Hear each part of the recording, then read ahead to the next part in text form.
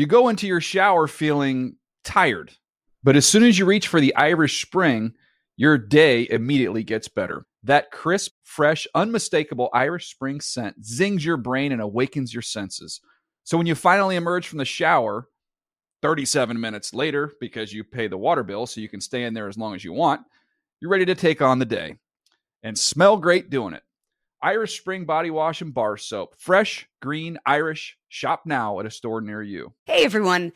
This is Jody Sweeten from the podcast How Rude, Tanneritos. I've been needing a quick getaway with my family, and the 2024 Hyundai Santa Fe is the perfect vehicle to take us there. It has standard third-row seating, so I'm able to pack my entire family, plus pets, in the car, while also having enough room for our camping essentials. Available H-Track all-wheel drive will get us through any dirt trails, and available dual wireless charging pads will ensure we never have to worry about getting stuck with a dead phone in the middle of nowhere. Visit HyundaiUSA.com or call 562-314-4603 for more details. Hyundai, there's joy in every journey. Getting ready to take on spring? Make your first move with the reliable performance and power of Steel battery tools.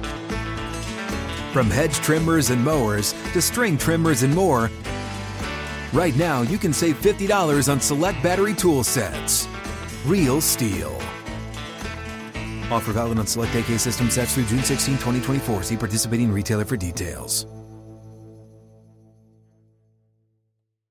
You're a growing business, which means you need every spare hour you can find. That's why the most successful growing businesses are working together in Slack. Slack is where work happens, with all your people, data, and information in one AI-powered place. Start a call instantly in huddles and ditch cumbersome calendar invites. Or build an automation with Workflow Builder to take routine tasks off your plate. No coding required. Grow your business in Slack. Visit slack.com to get started. The Season with Peter Schrager is a production of the NFL in partnership with iHeartRadio.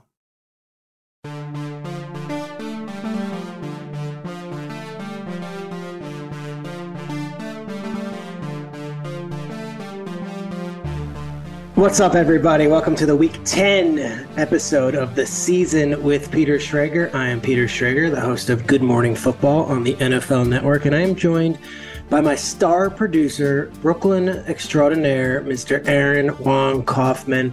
Aaron, what's good on this beautiful Tuesday morning in New York City? Oh, man, it is beautiful out. We had like a hot weekend, and now this morning it was like in the 40s. It was beautiful out.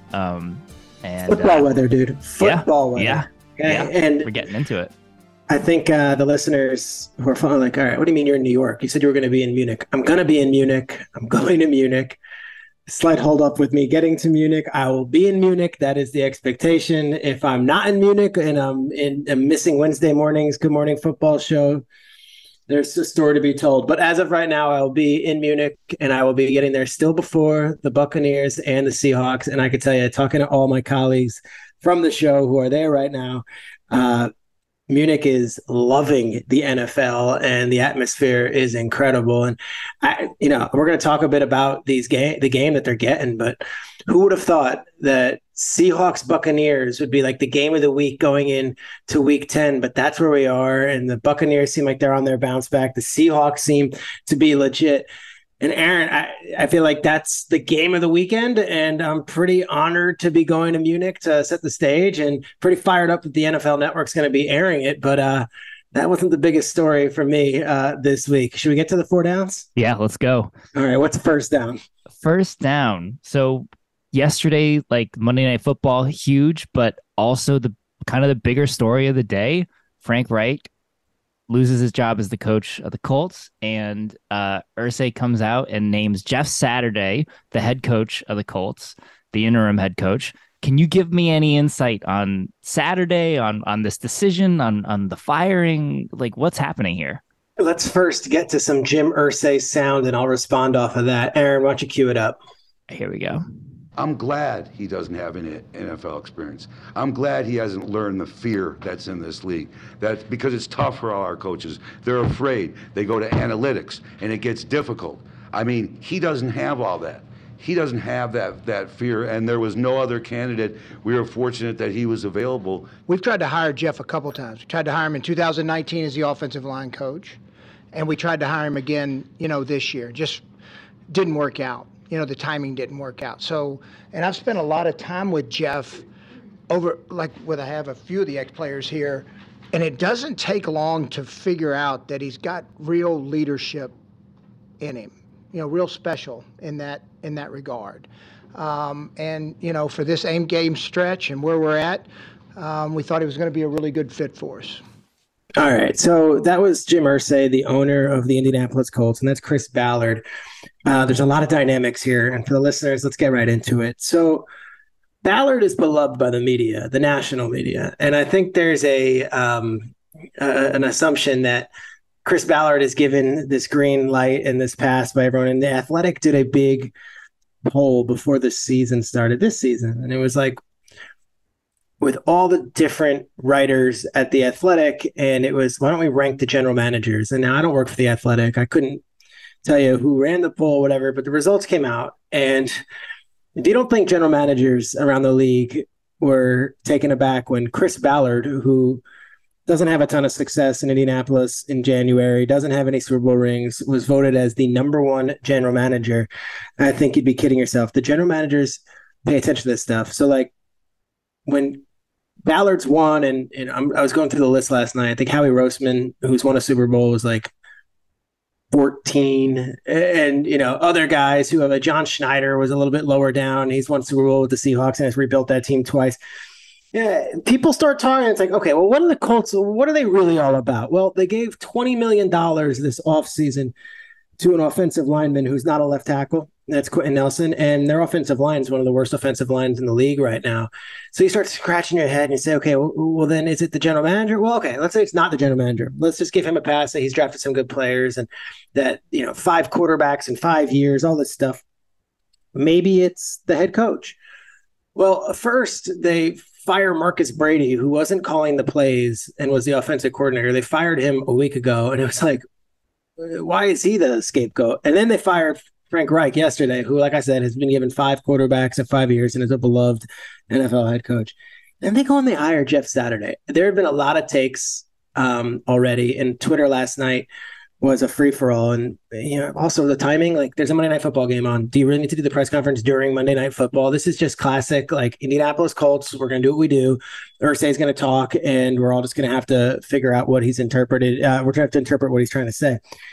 I find it insulting to all the different coaches in that Indianapolis locker room. I find it insulting to all the coaches who have, uprooted their lives for 20 years, going spot to spot to spot to get that opportunity. That at the end of the day, it was like, here's a guy who used to play for the team. The fans like him and know him, and I can plug him in and I know what I'm getting, and I'm not going to, have any issues. It doesn't seem like it's the best thing for the Indianapolis Colts to win the final 8 games. It certainly doesn't seem like he's got the best resume. You look within that own building there. Gus Bradley's been an NFL head coach. John Fox has been an NFL head coach. Bubba Ventrone is considered one of the best special teams coaches in the league and an up-and-coming guy who's about 40 years old and played in the NFL. All those guys would have been worthy candidates to just at least hold the fort down and been the interim. They go with Jeff Saturday and like this note that like, well, we tried to hire him as our offensive line coach in 2019. All right. Well, he said no.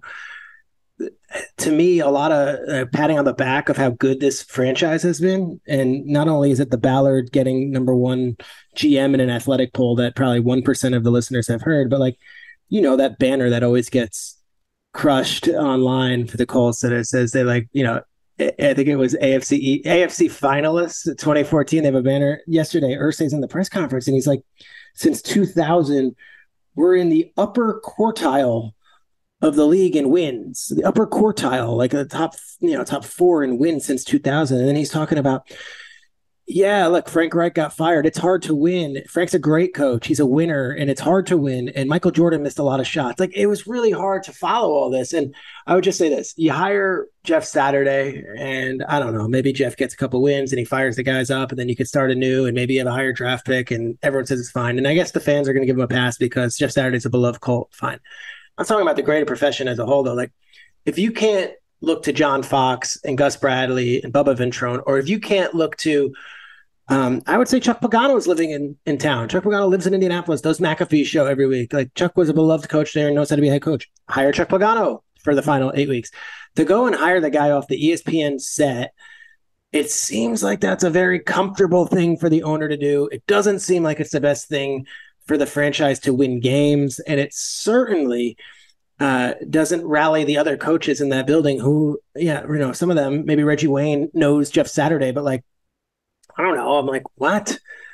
We're recording this on a Tuesday morning. They still haven't announced who's calling any of the offensive plays Sunday when they play the Raiders. I didn't love the decision.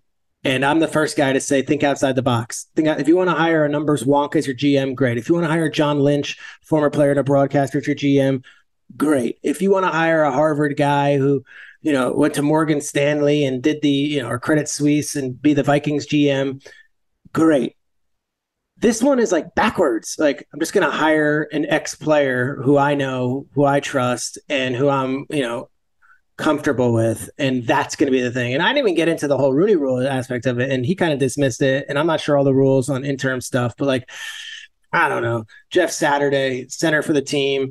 I start wondering, did they ask Peyton Manning first? And I'm a bit dead serious. Like, Sean Payton asked that in the Manning cast, and it was met with a laugh. But like, I'm sure they ran it by Peyton Manning.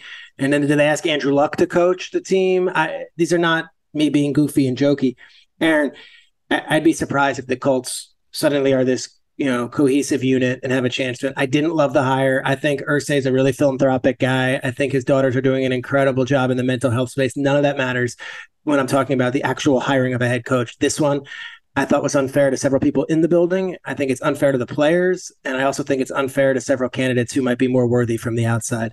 So did I love it? No, I did not. All right. Second down. Rumors about Odell's return are heating up. The latest team to have buzz around a partnership with Odell is the Dallas Cowboys. What do you think about that? I think there's a lot of juice to it. And I think when my colleagues Mike Garafolo and Tom Pelissero say it's not just throwing something at the wall, I think they're saying it because they've got some insight. Look, here's what I heard after the trade deadline. And, half the things I say on Good Morning Football are what I know. The other half I keep in my back pocket because it doesn't need to be reported. And one of them was that the Cowboys were very aggressive on the Brandon Cooks front right before the deadline. I don't know if Gallup's knee is what it should be. I don't know if Gallup's all the way back. And I think if they're looking to make a run, they knew that they needed either a deep threat or another threat. I think Odell to the Cowboys makes perfect sense. They're right in the thick of it. He doesn't want to go to a loser. He wants to go to a winner. And I think to go to America's team, Odell Beckham and Jerry Jones, that's like a perfect symmetry. I will say this, though. It took him a while last year when he came back from the knee before he got going, really till the Ravens game, which was kind of the end of December, maybe week 16, week 17. And then he was great in the playoffs. He helped them in a lot of ways. And then, of course, tears his knee up after having one of the best first quarters you'll ever see in a Super Bowl. And he was on his way to being Super Bowl MVP. I'm watching right now Chris Godwin being covered by linebackers on the outside and struggling to get open. I'm watching the aforementioned Michael Gallup struggling to get back. Like, this thought that, hey, an ACL is an ACL and we're good to go and these guys are going to be fine. I don't know if Odell is going to come right on the field no matter where he plays for, and it's going to make an immediate impact. So this, to me, whatever team is hiring Odell or signing Odell, hiring, like he's interviewing for jobs, but whether it be Buffalo, whether it be Dallas, whether it be the Packers throwing some Hail Mary and saying, hey, come with us and save our season, I don't think he's going to be Odell, the one that you expect him to be, till at least December. And I know he's training right now, but I don't see this being a, hey, sign him in November, and then he just jumps in right away. I think last year it took him a couple of weeks to get going. And I look at the guys right now who are coming off major injuries that everyone is expected to be back to themselves. Godwin's not himself. Gallup's not himself. I don't know if Odell's going to be himself. So Cowboys makes a ton of sense. I'd love to see it. I think it would be cool to see Odell in the star on his helmet and give the Eagles a real run for it. But I would be cautious on expecting Odell to be instant action right out of the gates. Yeah. All right. Third down. We talked about it earlier. Munich game, Bucs Seahawks. Can you give me a little preview? What are we expecting from this? I mean, this has got juice right now. This is a game that has juice. And the Seahawks team I love. Like, I'm falling in love with this Seahawks team. We've done Geno Smith on the show. Last week I said he should be in the MVP conversation. What do? He throws a pick six last week against Arizona. You're like, all right, here's where the other shoe is going to drop. They're on the road. They're going to lose. And then Geno finds a way to just get it going, hitting his guys, Metcalf, Lockett, and then, of course, Kenneth Walker does the rest. But I've said it. This might be the single greatest rookie class that this league has ever seen. I'm not being crazy here. And I know there's been rookie classes that include, I think Derek Brooks and Warren Sapp were in the same rookie class. I think Jonathan Ogden was in the same rookie class as Ray Lewis. Those are first-round picks. I'm talking depth. I'm talking about contributors. Historically, the '05 Saints is very often looked at as that, with like Marcus Colston and Reggie Bush and Zach Strief, and they had a few other guys in that class that is looked at as one of the best rookie classes. And I think the 70-something Steelers had multiple Hall of Famers, whether it be Ham or Lambert or some combination of that with Lynn Swann. That's all fine. I'm talking about 8 starters, guys that play. I mean, you look at this thing, it's 2 starting offensive tackles. The stat that was given on Fox was that I think it's the first time in the Super Bowl era that you've had 2 rookie offensive tackles start the first 8 games of the season. That's Abe Lucas, 3rd-round pick, and that's Charles Cross, a 1st-round pick. And that's in an era where they say, left tackles are impossible to find in the draft. Right tackles are impossible to find. You got to move them from the inside to the outside. It's it's very rare you get a rookie starter at either position. They've got them.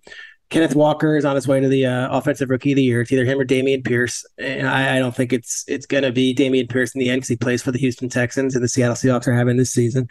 You've got the 2 defensive backs and Woolen and Kobe Bryant. Kobe Bryant had another pick. Guy's awesome. And then they've got this Boye Mafe, who's the pass rusher, and he's tremendous. Right there, you've got 6 starters out of a draft class that, all honesty, they weren't supposed to be great. This was a team that, why didn't you draft a quarterback with the 9th overall pick? Why didn't you take a quarterback in the 2nd round, the 3rd round, all this stuff? No, they just got guys. They got players. And what I love about it, and I mentioned it earlier when talking about Chris Ballard, John Schneider and Pete Carroll, this is the 2nd time they're doing this. So 10 years ago, in one draft class, they got Russell Wilson, Bobby Wagner, Bruce Irvin, Robert Turbin, and they helped rebuild on the fly by just having great draft picks that they didn't have to pay a ton of money. That's them right now. And guess what? They have 2 first-round picks next year. They have the Broncos first-round pick next year, and they have 2 second-round picks next year. So I'm excited to see this team in Munich, and I think there's a lot of buzz around them. And then Tampa, they saved their season. They're in first place, right? They saved their season last week with the win. And Brady did the video this morning where he's got the swagger back and the whole thing. And that big embrace he had with Byron Leftwich, that was important to me. I thought Byron Leftwich was going to get fired last week because of how bad it was against the Ravens. And 3.5 quarters into Sunday's game, I'm like, there's no way they bring back Leftwich for another week. There's just no way. There's no way this offense is acceptable. And then Brady saves their ass, brings him all the way downfield, and he's hugging Leftwich, and he's like, we did this. I think it's 2 really fun stories right now. Brady back against the wall for the 100th time in his career, and then this upstart Seahawks team that no one had any expectations for, who are in first place if the playoffs were today. I think they'd be a 2 or a 3 seed and hosting a playoff game. So Aaron, I can't wait to be there. I can't wait to set the stage for it. And I think the Seahawks get there Wednesday night and the Buccaneers get there Thursday. And I'm hoping I can link up with a couple of the coaches and a couple of the general managers, maybe see Jason Light and John Schneider, but maybe I'll have a little rendezvous in Munich with Tom Brady. It's not that big a city. Nice. All right, 4th down. Who do you want to give your shout out to this week? I want to give my shout out to Josh Allen, who was a losing quarterback and had suffered an injury that we're monitoring day to day. But I want to give a shout out to Josh Allen because of the soundbite that he had afterwards that says so much about Josh Allen and is what I want in my quarterback. Yeah, I mean, it's tough to win in this league. You're playing a good team and your quarterback plays made some bad decisions tonight, really cost our team. A lot to learn from, a lot to grow from. But that's not the standard we hold ourselves to. That's not the ball that we play. So a lot to look at, a lot to learn from. Now, look, I know Mahomes had a better week. I know Tua had a better week. I know Cousins had a better week. I know Justin Fields had better stats, all this stuff. Josh Allen, though, to take the loss, despite throwing all those pass attempts and doing everything he did, and to get injured, the UCL injury, that's an injury I wasn't aware of, a UCL. Afterwards says, it's hard to win games in this league when your quarterback plays like bleep. Josh Allen, you don't have to apologize to anybody. You don't have to ever put any game on you. You don't have to do anything as far as blame goes. You are the man. And the fact that he does and he wears it, I love that. It takes the load off everybody else and puts a spotlight on him because we know that he's not the problem. Deion Dawkins, I believe yesterday, came out and was like, I would give a finger for Josh Allen. He shouldn't have to say that stuff. And that's the way they love him. Josh Allen, not having to take the blame, taking the blame. That's leadership, and that's only going to serve the Bills as the season goes on. I hope he's healthy. I think he'll be okay. I'm praying that we get to see him this week against Minnesota because that's a good showdown. But gosh, if I'm starting a team right now, it's hard for me to say anybody other than Mahomes or Allen. And Allen every single week wins me over more and more. Yeah, I'm as a Bills fan, I love that you saw the positives even in the loss. I mean, obviously, we see a little bit of messy Josh again. That was a little scary the last few years, but it was a tough loss. But I want to give a shout out just to the AFC wildcard race in general. What do you got? I love this. It's become so complicated because, we have the Bills at 6-2, the Jets at 6-3, and the Dolphins at 6-3. Okay. And the Pats are 5-4. Like, you could have any one of those teams could make it. Well, let's go through the playoffs. Okay, so the clinching teams right now, who do we got? Give me the ranks. Bills in the AFC East at 6-2. Okay. Titans AFC South at 5-3. Okay. Kansas City for the AFC West at 6-2, and the Ravens for AFC North at 6-3. Okay. Then we've got the Jets. You have 3 spots. Okay, so let's hear the next teams. Next, we have the Jets at 6-3. Okay. The Dolphins 6-3, and the Chargers 5-3 right now. Right now, and then who's below the Mendoza line? Who's out? And my order might be a little off, but Pats 5-4, Bengals 5-4, like. Any of those teams could make it, I feel like. Yeah. The Dolphins still have not lost a game that Tua starts and ends. Like, even though they're 6-3, they're somehow more optimistic than you would think, given the fact that they're third in the division. But Patriots, I worry about. Mac Jones hasn't played well. Do you feel like the Patriots have a real chance? I don't know. They win this game, and it's like their defense and their running game is good. But gosh, Mac has stunk it up the last few weeks. I mean, I don't know between the Jets and the Pats. Both of them, we saw Fields have this resurgence the past 5 weeks, or not even resurgence because he's never really done it yet. So he's had this breakthrough. So if Fields can break out and that defense can do things, could the Jets have this kind of push with, can Zach Wilson? Oh, so you're looking at Fields and you're saying, okay, so out of nowhere overnight, Fields has these, I don't know. Is that Zach Wilson? That ain't Zach Wilson, bro. I mean, Garrett Wilson had like an incredible game. Good. He's good. Yeah. And we have talked about how great that defense is. How about our guy Saleh? I mean, I don't think anyone took them in Buffalo, especially after the New England thing, but the New England thing is real. They've lost 13 straight games to the Patriots. They play them again. I don't know. The team that's sneaky to me is the Bengals because just when you want to write them off and Jamar Chase is injured and Chidobe Awuzie is injured, Joe Mixon goes and has 5 touchdowns, 4 rushing touchdowns. And you're like, oh, wait, they might be able to run the ball maybe. And then they can, and I'm not counting out Burrow, it's a great, great conference. We knew this going in, right? Didn't we know this going in that this conference was going to be wide open and that there's going to be 8 teams competing for 7 spots. In this case, it sounds like there's 11. Meanwhile, the NFC is awful. Yeah. I mean, like, there are some great teams that we love talking about in the NFC, but also Eagles, Vikings. I mean, Cowboys. I don't know how excited we are with the Vikings. I'm not like taking my shirt off on the plane Kirk Cousins level for them yet, but they are still winning. Hawkinson looked great for them this week. That was a really fun trade. No, that's a great win. That's a resilient win. They're down, they come all the way back, but like I don't know. To me, I look at those, teams that we thought were going to be good, the Bucks, the Rams, the Packers, and it's like, are we too late in the season for them to get going? Packers, I feel like that goose is cooked. Rams, that goose is cooked. Buccaneers maybe have a glimmer of hope. And then there's, the Giants just sitting there winning games. 49ers. And coming off their bye, and the 49ers with McCaffrey.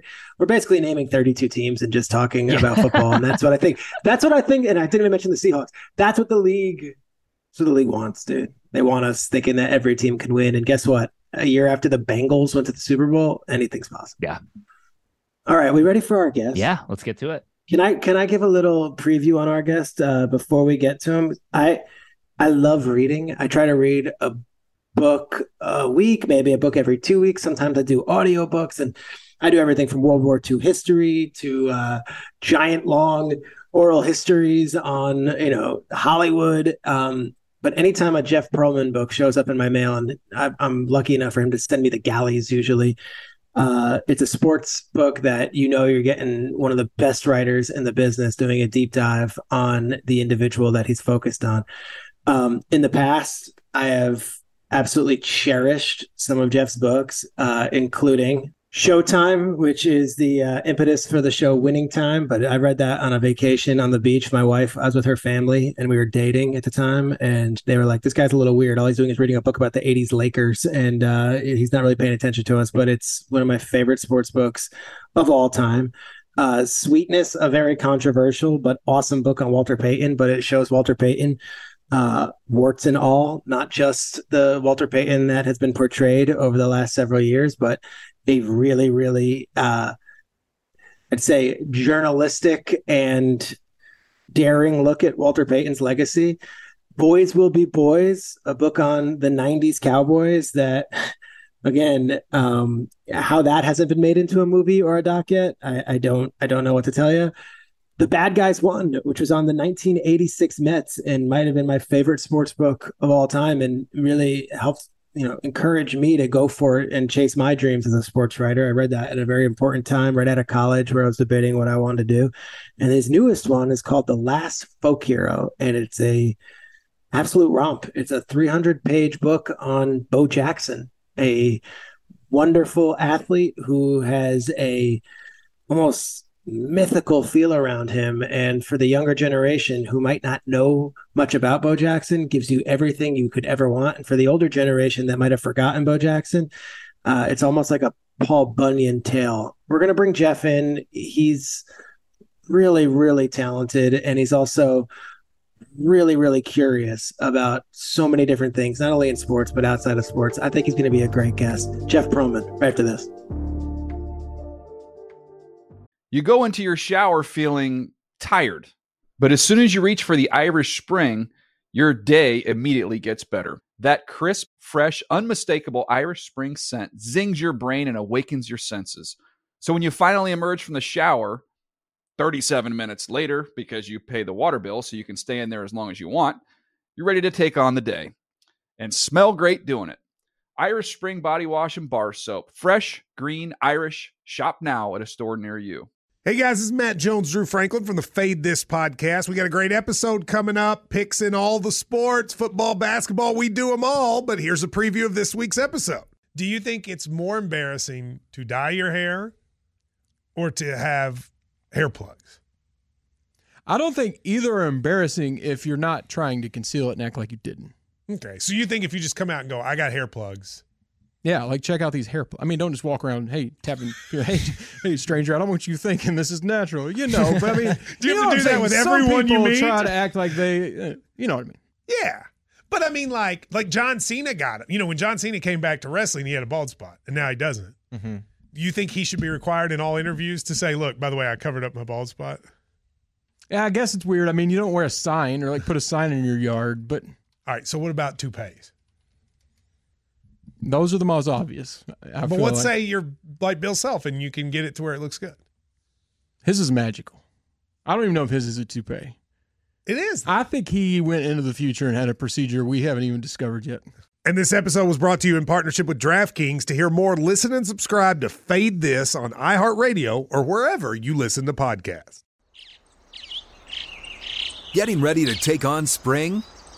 Make your first move with the reliable performance and power of Steel battery tools.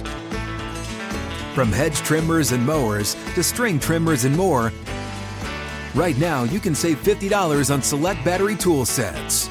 Real Steel. Offer valid on select AK system sets through June 16, 2024. See participating retailer for details. This is Colin Cowherd from The Herd with Colin Cowherd. Angie's List is now Angie, the nation's largest home service marketplace. They're here to help homeowners get all their jobs done well. Angie has helped over 150 million homeowners care for their homes. Whatever your home project, big, small, indoor, outdoor, come to Angie to connect with and hire skilled pros to get the job done well. Listen, I've got a couple of things in a bathroom in my house. Got to get it fixed. I don't have time, and I'm not good at it. Angie is. With just a few taps on the app, you can have Angie tackle your home service project start to finish. With over 200,000 pros in their network, Angie makes it easy to research, compare, and hire pros to ensure a job done well. With 29 years of experience combined with new digital tools to simplify the process, Angie makes completing home projects really easy. It's your one-stop shop. Angie can help you find the best price for your project by comparing quotes from multiple pros in just a few taps, or book services at an upfront price based on local data. They get the difficulties that can come with home projects. They get it. Why not make it as simple as possible? Get started at Angie.com. That's ANGI.com, or download the app today. With no further ado, my guy Jeff Pearlman on the season with Peter Schrager. Jeff, what's up, man? I'm in a car. You looked at me dubiously when I told you I was in a car, but I'm in a car for good reason. Okay. Do you want to explain what the good reason is? Because I'll tell you, when you book a guest on a show, you'd like to think they're not going to be sitting in an automobile fighting traffic. I'm not happy about this, but it's pouring rain in Southern California, which never happens. Okay. My wife needs to go to the airport, and you could not get an Uber this morning at all. All right. Zero. Acceptable. You're so Hollywood now. I think of you as this East Coast, University of Delaware, New York City guy, and now you're Southern California, Hollywood. Before we get to the book, you wrote Showtime, which I said in the intro is one of my favorite sports books of all time. I was on a vacation with my wife and her family, and I was just sitting on the beach, and I ripped through that book in about 3 days, and I think they thought there was something off with me because they're like, he doesn't take his head out of a book. I'm like, I love this thing. And then sure enough, fast forward 10 years, and HBO's Winning Time is obviously the adaptation of your book. What was it like seeing one of your sports tombs, like these amazing books that you've written, actually turned into a successful Hollywood show? I would say dream come true, but I never had any notions of that happening. It was amazing. I mean, the highlight for me, the moment of moments, it's funny because I'm in the car with my wife and she wasn't here for it, is they had a premiere party and I got to take my kid. She was out of town. And I'm at this place and, it's in Hollywood and they do a Chateau Marmont. Where are you at here? I don't remember where it was. Scene. But it was this cool old theater. And I was with my daughter who was 18 at the time and my son who was 15. And they had this cigar rolling station. And my daughter's like, we should have a cigar. And I was like, yeah, we should have a cigar. And it was me, my daughter, my son, and Michael Chiklis, who plays Red Auerbach, smoking cigars. Oh, amazing. It was awesome.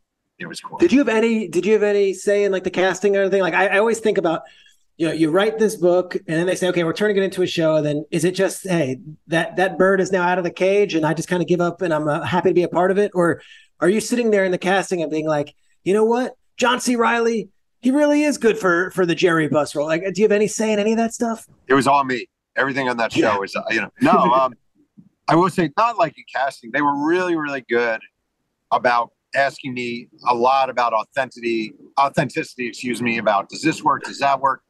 Did this happen that way? Did that happen that way? Season 2, I'm actually listed as a producer, which is funny because we don't know what that means, but I am a producer on the show. So that's pretty good.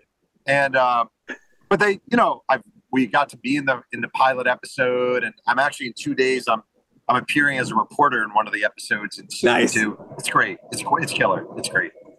I look at that book and it was great, but then like, to me, the bad guys won with the 86 Mets, boys will be boys with the 90s Cowboys. Like you don't have to tell me yes or no, but like, I imagine your head starts swirling about all the different great books you've written. And like, if this could work for that story, is there a future where we're doing a Lenny Dykstra, adapted, with Wally Backman and whatnot? Nice. That'd be great. I mean, I do. It is funny what happens when something like this happens. All of a sudden you become a little hotter property as far as your stuff. So since Winning Time was made, I've written 10 books and I'd say 7 of them have been options. Now, really? As you know, that doesn't mean as much as you think. Like, it means someone gives you a little money, which is great, but the odds of it ever becoming a Winning Time are long. There are just so many hurdles and barriers. But it's been great. It's been great. Yeah. You never know. Your latest book, I know you've been doing the media rounds a little bit, but I had to have you on our podcast. And on this show, we do NFL coaches, we do NFL GMs. We try to, really tell the story of this season, but I thought week 10 was perfect. Like, everyone should read this book. It's called The Last Folk Hero. It's on Bo Jackson. I think what's interesting about it is you interviewed over 700 people, and everyone's got their own Bo Jackson tall tale, almost like it's Paul Bunyan or it's like a fable of some sort, or like you interact with Bo Jackson. And there is no YouTube necessarily, and there is no Snapchat or Instagram to capture it, but like everybody who's crossed his path, whether it be Tom Flores timing him on grass doing a 40 and he runs a 4.17, or it's a guy who sees him, hit a baseball that bursts the lights at the University of Georgia during their first night game. Like there's these crazy tall tales. What was your favorite Bo anecdote that you're like, that has to be in the book? He was in high school at McAdory High. They were playing Fairfield High. He hit a ball. Everyone told me this. He hit a ball so high that by the time it came down in left field, he was rounding third base. And I thought, there's no way that's true. There's no way that's true. And I started interviewing people who are at the game. And they'd be like, no, I'm telling you, it's true. No, I'm telling you. And someone said, you need to talk to Eddie Scott. Well, who's Eddie Scott? Well, Eddie was playing left field that game. You need to talk to Eddie. So I tracked down Eddie Scott. And he's like, I am telling you, it's true. I was playing left field. He went on to play in college, Eddie did. And he's like, it's the highest ball I've ever seen. I lost the ball. It finally comes down. I pick it up. I look up. Bo is rounding third and heading for home. And the cool aftermath of this story is last week I was in Alabama, in Homeward, Alabama, doing a signing. And it was at a place where everyone had to wear a mask because one of the people who worked there was immunocompromised. And this guy walks up. And he's like, Jeff. And I go, yeah. And he pulls down his mask and he goes, I'm Eddie Scott. And I was like, yes. Oh, my God, the star of my book. And he said he saw me on the Today Show talking about him, and his family was so thrilled. And so, I love that story. It's amazing. Real quickly, tell the high school career of Bo Jackson, all the sports. I think you do the synopsis of all the track and the football, but like just give us just for the listener at home, what was Bo Jackson in high school? It's my favorite thing ever. Okay, he won as a junior and senior. He won back-to-back state decathlon championships without having to run the 1500, the final race, because he didn't want to. His senior year, he didn't take off his sweats for the decathlon. So he did all the events in his sweats. I don't know if that was to intimidate people or what. He wins the decathlon his senior year after spraining an ankle midway through. The next day starts for the McAdory baseball team, the only pitching appearance of the year for Bo Jackson. Strikes out 13 in a playoff win. He stole 90 of 91 bases. I talked to the catcher, Sam Doss, who told me after throwing him out, Bo's next at bat, he homered and winked at him. He set 5 individual state track and field records. He was drafted by the Yankees in the second round of his senior year, and the Yankees kept trying to find him because they wanted to negotiate with him. And his mom was so dead set on him going to college, and also Auburn's sort of recruiters put a wall around him. The Yankees literally could not get in touch with him. They had a scout knock on his door, would not answer the door. They called his high school baseball coach, Terry Brazier, and said, we want to fly you and Bo to Yankee Stadium for Yankees Red Sox. And the coach is like, that sounds great. Bo's like, yeah, I don't want to do it. I don't care. I'm going to Auburn. Like, he was unbelievable and unmoved and couldn't have named one player on the Yankees or the Red Sox and certainly didn't know they were rivals. Like, he was just ridiculous. You tell that, you say that story, then there was his first career hit is off a Hall of Fame. You'll tell the story, but like Bo wasn't like a sports savant, and I don't say that like not questioning his intellectual stuff, but like did not follow these sports, just was an absolute freak and played them. Yeah, didn't care, didn't know, didn't watch. First major league at bat, September 2nd, 1986. He's called up from Memphis. He's very raw. On the mound, Steve Carlton, at the time, 321 game winner, obviously a Hall of Famer. It's this beautiful 7-pitch at bat. It's like a rock opera. And Bo, I mean, he looks like every muscle is popping out of that uniform. The uniform's so tight. He was so built. And on the 7th pitch of the at bat, after almost hitting a home run, he grounds out to second. All right, it's a grounder second. He hits it to Tim Hewlett. Hewlett fields the ball. And Bo runs a 3.6 down the line. It's the second fastest recorded time in Major League history by a right-handed hitter. Mickey Mantle was the only faster. And I'm just saying, the stopwatches where Mickey Mantle played were click, click, click, click, click, and the Bo Jackson were like, and the scout behind home plate, Art Stewart from the Royals, he looks at his stopwatch and he turns to the other guys and someone's like, what'd you get? And he's like, it's not even worth it. It's wrong. Someone else is like, well, what'd you get? What'd you get? It's wrong. Well, I got a 3.6. He's like, I got a 3.6. Holy crap, I got a 3.6. Like, they didn't believe it. After the game, Bo Jackson was asked what it meant to him getting his first hit off Steve Carlton. He didn't know who he was. Yeah, no idea. And that's, I mean, I love that. And then he gets drafted by the Buccaneers, but he doesn't go. What's the reasoning behind that? And then the mythology after that? So he's drafted. He's before the draft, the Buccaneers fly him to Tampa for a physical, and this is during Auburn's baseball season. And Hal Baird is the Auburn baseball coach, and Bo is late for a game against Alabama Birmingham, and someone's like, "How is like to a player? Where's Bo?"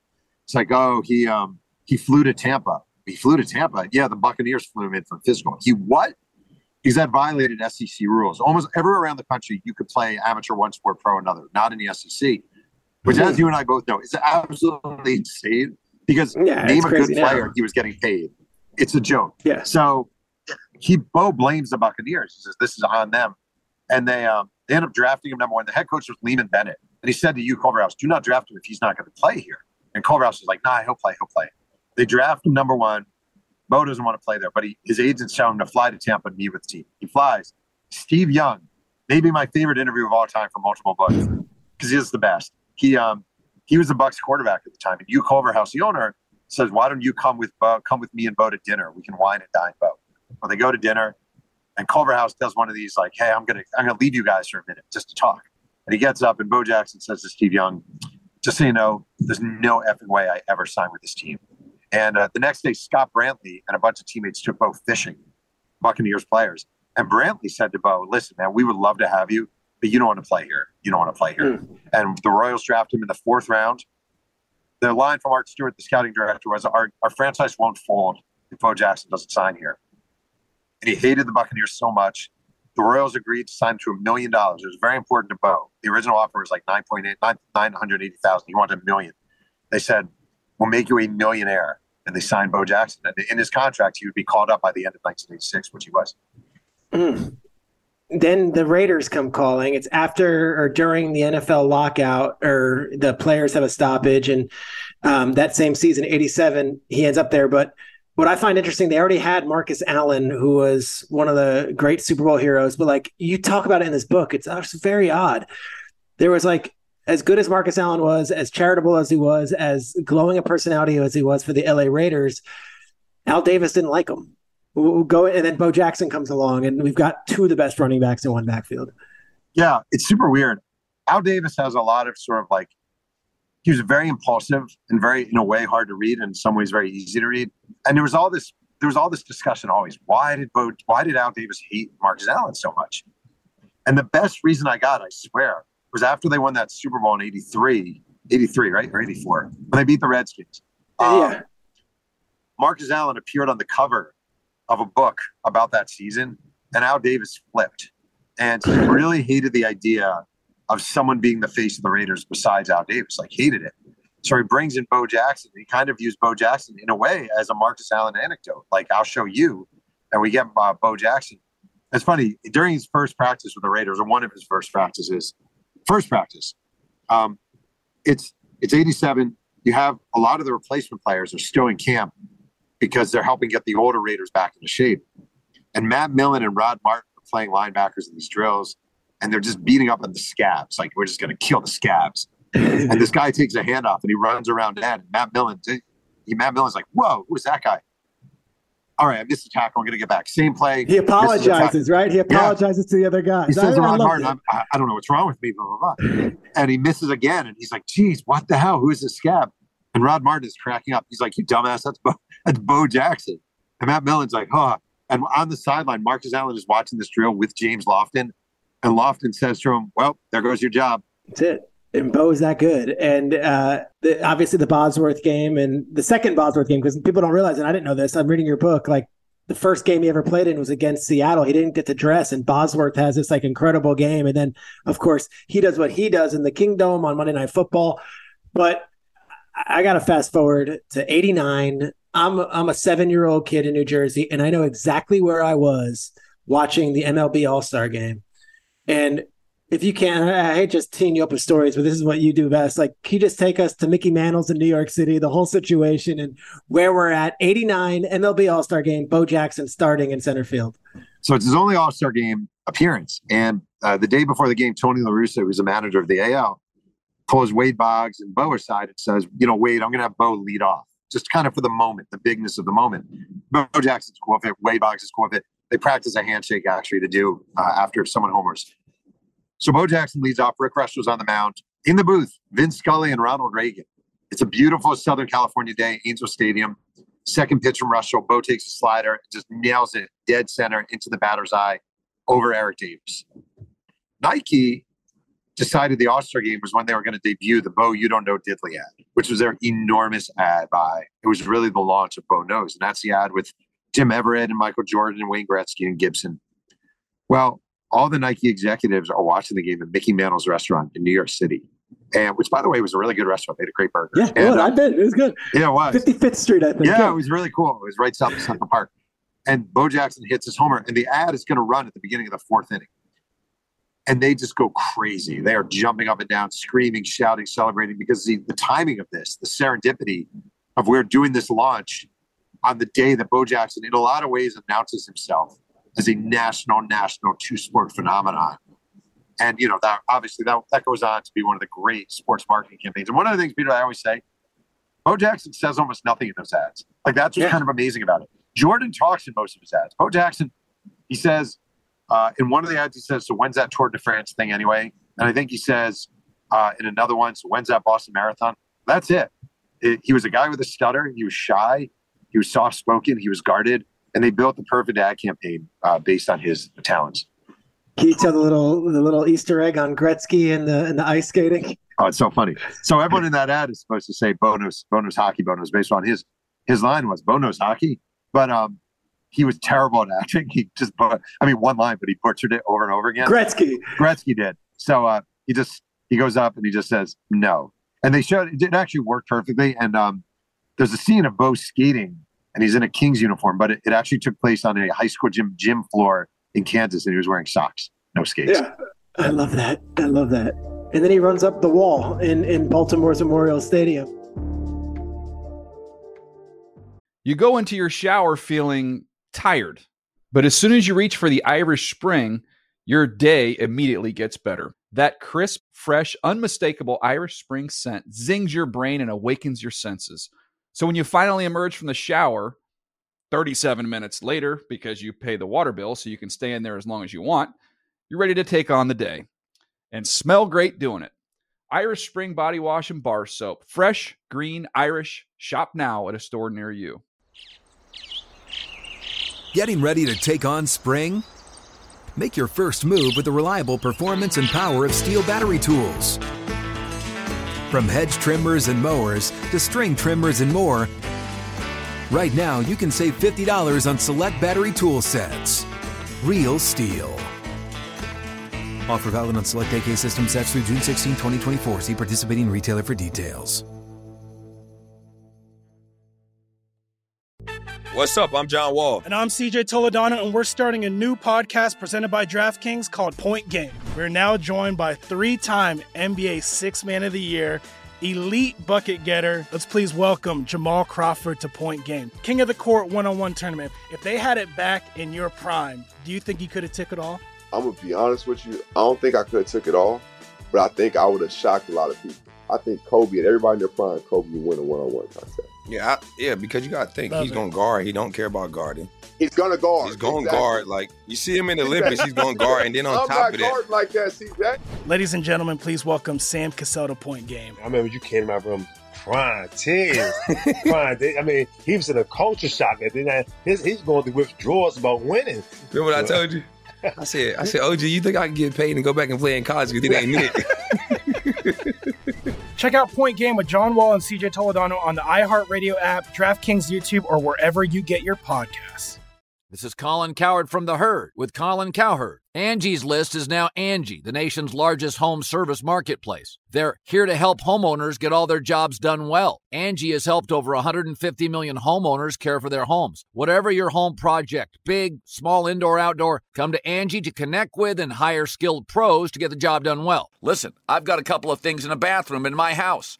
Got to get it fixed. I don't have time, and I'm not good at it. Angie is. With just a few taps on the app, you can have Angie tackle your home service project start to finish. With over 200,000 pros in their network, Angie makes it easy to research, compare, and hire pros to ensure a job done well. With 29 years of experience combined with new digital tools to simplify the process, Angie makes completing home projects really easy. It's your one-stop shop. Angie can help you find the best price for your project by comparing quotes from multiple pros in just a few taps, or book services at an upfront price based on local data. They get the difficulties that can come with home projects. They get it. Why not make it as simple as possible? Get started at Angie.com. That's ANGI.com, or download the app today. I think you make a good point in the book. Like, people ask who's the best athlete of all time, and you can get Jim Thorpe, and you can get Deion Sanders, and you could talk Usain Bolt. There's never been another human being who's run up a wall before. Is that not the statement that if you want to see what Bo Jackson was as an athlete, watch him catch this fly ball as he runs up an actual outfield wall. 100%. Because you can always say, whoa, that throw by whoever was amazing, or that run by so-and-so was amazing, or who was it, John Ross or someone ran an insane time in the combine, blah, blah, blah.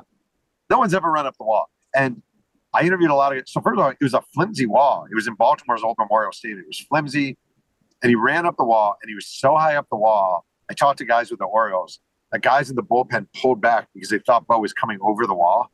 And, no one's ever done it. The other thing is, I talked to a guy named Chad Allen who played with Bo with the Memphis Chicks. And he said there was a game against Charlotte in the minor leagues, and Bo also ran up a wall, but there were like 40 guys there at the game. So when he saw it, he was like, "Oh, there you go." But no, and the next day, the funny thing is, the next day, across the major leagues during BP, guys are shagging balls and guys are trying to run up the wall. So all across the majors, and no one could do it. Obviously, no one's done it since. It's incredible. The 4.1740 on grass, the running up the wall. And yet you make a good point throughout the book that, Bo's legacy and why he's a folk hero, and maybe why it adds to the mystique of Bo, is that it all ends so quickly.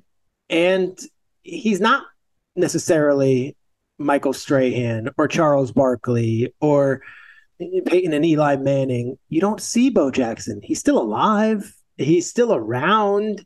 And yet very short NFL career, very short baseball career, came over the hip surgery, obviously had his moment with the White Sox, but that wasn't long. Do you think that adds to to me, that's the mystique, that like what could have been is almost more fascinating than like, all right, he had a nice 10-year career and was a really good athlete at the peak of it. Times a million. I don't want to write the Emmitt Smith biography. Well, and with all due respect to Emmitt Smith, I don't want to write that book. I don't want to write the Gary Sheffield biography, with all due respect to Gary Sheffield. The whole thing about Bo Jackson is, all right, first of all, there are those 5 or 6 highlights on YouTube. Just amazing, not just great runs, but running up a wall, throwing on Howard Reynolds at home, running over the Boz, the 91-yard run, running over Mike Harden. Enough of those where you say, holy crap. But there aren't enough where we have 200. There's enough where you believe the mythology, where you believe it actually is possible that he hit a ball so high that he rounded third, that he did run a 4.1340. And if we saw it all, it wouldn't be nearly as interesting. So Emmitt Smith was amazing, but we saw it all. Gary Sheffield, amazing. We saw it all. I love the question mark over Bo. It's the whole thing. It is the whole thing. I'll end it with this. I love this book so much. And then they're doing the media, and Bo comes out and he's like, I didn't take part in this book. You didn't interview Bo. Did you try to get Bo for this book? And what has been the response since? And have you heard from Bo directly? Because honestly, Jeff, I've read some of your books. They're not always glowing about the subject. The Favre book is very fair. The Walter Payton book, of course, had its reaction by many in the Chicago media. This book, yeah, there's some stuff early on in Bo's childhood where you're like, he was a bit of a bully and he had this, whatever. But that's like this was a love letter to Bo Jackson's athletic ability and what he meant to the culture at the time. Yeah. So thank you. Early on, I sent Bo a copy of my other books and a letter. And he called me. I was in my backyard, 2020, heart of the pandemic. And he was super nice, super nice. He was like, hey, Jeff, this is Bo Jackson. And we talked for a long time. He was getting his wife a chopped salad. He was driving to get her a chopped salad and what he's doing in his life. And he was cool. And he's like, look, I don't care I don't mind that you're doing this book, or I don't have a problem you're doing it. I get asked about this stuff all the time. I'm just not really interested. I said, that's fine. But I got really lucky because he had an autobiography, which I bet you read because we're of similar age. 1990, Bo Knows Bo with Dick Schaap. Dick Schaap, yeah. And before Dick Schaap passed away, he donated all the audio files, all the transcripts, notes, etc. from that Bo Knows Bo experience to the Auburn University Library, which I did not know. And I spent about $250 and I had it all copied and sent to me. I don't think anyone had looked at it since Bo Knows Bo came out. And literally 500, 600, I don't know, pages of the transcripts of everything Oh they my talked God, about. what a gift. Oh, man. 95% of it never made the book. There's also the audios. The funny thing is Jeremy Schaap transcribed most of it. He was a college kid at the time. He said so. Thank you, Jeremy Schaap. And then since the book has come out, Bo, do you reach out a note, a thank you, a dismissal of the book, anything? He tweeted something about if you're going, it might be his pinned tweet, it was for a while. If you're going to read anything about me, don't read a quote unauthorized biography. Wait to hear it from me, which suggests maybe he's going to write an autobiography, which to me is totally cool and totally fine. But I just want to say, I really mean this. You're a writer, I'm a writer. Bo Jackson's autobiography, just as an example, which I really love. He talks about going 0 for 21 with 21 strikeouts in his first 21 college baseball bats. And I thought that was really interesting. In fact, I called different Auburn teammates to ask about it. They were like, yeah, he really struggled. Oh, it was rough, blah, blah. When I start digging through the old baseball box scores, he went 2 for 5 against Southern Illinois in his first college game. And then he went 1 for 19. And I'm not saying he was lying at all. Just memory is tricky. And the reason you write biographies is because you give a different perspective. It's a historic book. He's a historic figure. And you want to look into someone beyond just what he has to say. There's more to a story and to a history than just one person's perspective. It's a great take. Thank you for coming on the podcast, but also thank you for writing this book. It is, if you are a fan of just sports and 90s nostalgia and 80s nostalgia, you got to pick it up. Real quick, the person that's reached out to you since that has made you smile the most, because I think anyone who loves either sport just loves. I mean, there's a story about him going fishing with Rick Dempsey. There's Hal McRae ripping up glossy photos of him, like every name, George Brett, Marcus Allen, Matt Millen, Howie Long, all the names that you remember from that era. Who's reached out to you since the book has come out that has made you smile and say, yeah, that's pretty cool if that person read it? Oh, man. The best was the guy who threw Bo Jackson out, the only guy who threw Bo Jackson out in high school, Sam Doss. His daughter emailed me the other day and said, oh, my God, my dad is thrilled. This is amazing. So bringing people to life from past lives really warms my heart. That's so good. Guys, you got to get the book. It's The Last Folk Hero. It's Jeff Pearlman. Jeff, you're a good husband. You're a mensch for taking your wife to the airport, and we appreciate you coming on the podcast. All right, dude. Thank you so much. You're the man, dude. See, I enjoy doing that. Jeff Pearlman's a good writer, and if we're going to have Robert Saleh and Joe Shane and Paul Rudd on, this is another lane we can do. Pearlman spent years working on that Bo Jackson book, interviewed 700 people, and then puts out a book into the earth, and you're like, you just hope people respond. Now, Aaron, as I'm doing the interview and I'm talking about the 1987 the NFL players strike, I'm looking at my other window on the Zoom, and I'm looking at you, who is of a different generation. You're younger than me. Does Bo Jackson mean anything to your generation? Does Bo Jackson, as a sports fan, mean anything to you? I don't know a ton of the history behind him, but I loved hearing about it. And I now just have to go on YouTube and look up these, the clip of him running up a wall. This sounds incredible. And so just to find some new figure of really important sports history is a great thing for me. It's crazy. So in 91, he's in the playoff game against the Bengals and he hurts his hip. He never plays football again. And everyone says that if it had happened in 2001 or 2021, that's a simple surgery and, give him 8 to 10 months, he'll be back. But they didn't have the science back then. They didn't have the medicine back then to fix that. He did come back to baseball. And I think in his first at bat, hits a home run for the White Sox, which is just the perfect sports lore and all of that stuff. And then for Jeff, what you heard what he said, 10 books, 7 of them have now been optioned. And Winning Time, did you watch Winning Time on HBO? Loved it. Right? Loved it. So he's the original writer of all that. And then he tells the story about his daughter being able to smoke a cigar with him. And you're like, that's pretty cool. That's a cool moment for a sports writer, a guy who's been writing books and just churning out these books. And they're all bestsellers. And he lives a very good life, I'm sure. But to have this second chapter where now all of a sudden he's like this Hollywood guy. That's pretty cool. Yeah, and I have not had a cigar with my dad, but I have had a cigar with Michael Chiklis. So, similar thing there. You've had a cigar with the commish. You've had a cigar with Michael Chiklis. What is that story? Yeah, more also tequila too. His daughter makes an incredible tequila, actually. I'm sure there's a lot to that story. I'm sure. Do we want to share that story, or just leave it as? Let's let we'll get to it in a let future the listeners. episode. We'll leave that as a little teaser. I'm headed to Munich in a few hours. Any tips for this trip? Oh, from me, man, I haven't been to Germany in many years, but get something good to read. Sounds like you got plenty of books probably already for the flight. And I'm excited to hear how you what you guys do there. This might upset some people of the German culture. This might upset some people who are with the NFL, but I told a guy at my kid's school that I was going to Germany, and he goes, "Berlin?" I go, "No." "Cologne?" I go, "No." I go, "I'm going to Munich." And he goes, "Oh, okay." And I go, "Yeah, I'm pretty excited. I mean, I can't wait." And he looks at me and he goes, "Yeah, Munich. It's like the Hoboken of Germany." I go, "Oh." All right. So I'm headed there. On that note, I will have updates, I'm sure. We'll talk all about it. I'm sure I'll get into some hijinks. And if I have a beer with Brady, don't be shocked. I usually find my way into these kind of situations. Guys, thanks for listening to the podcast. Aaron, you're the man. The music is our guy, Jack Rudd, and of course, Jason English, iHeart, and all the NFL folks.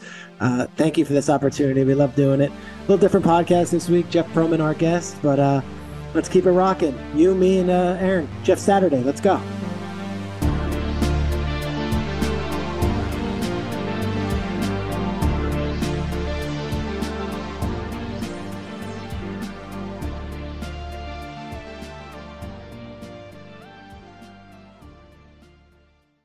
The Season with Peter Schrager is a production of the NFL in partnership with iHeartRadio. For more podcasts from iHeartRadio, visit the iHeartRadio app, Apple Podcasts, or wherever you get your podcasts. You go into your shower feeling tired, but as soon as you reach for the Irish Spring, your day immediately gets better. That crisp, fresh, unmistakable Irish Spring scent zings your brain and awakens your senses. So when you finally emerge from the shower 37 minutes later, because you pay the water bill so you can stay in there as long as you want, you're ready to take on the day and smell great doing it. Irish Spring Body Wash and Bar Soap. Fresh, green, Irish. Shop now at a store near you. You've probably heard a lot about electrified vehicles lately.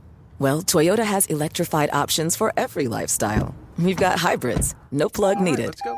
But we also have plug-in hybrids, if that's your thing. Woo-hoo! You can even go 100% electric in the Toyota BZ4X. With so many options for reducing carbon emissions, Toyota is electrified, diversified. Learn more about our Beyond Zero vision for the future at toyota.com/Beyond Zero. Good sleep should come naturally, and with the new Natural Hybrid mattress, it can. A collaboration between Lisa and West Elm, the Natural Hybrid is expertly crafted from natural latex, natural wool, and certified safe foams to elevate your sleep sanctuary and support a greener tomorrow. Plus, every purchase helps fuel Lisa's work with shelters and those in need. Don't put off a good night's sleep any longer. Get a Lisa mattress today for a sound sleep tonight. Visit lisa.com/iHeart. That's LEESA.com/iHeart. Getting ready to take on spring?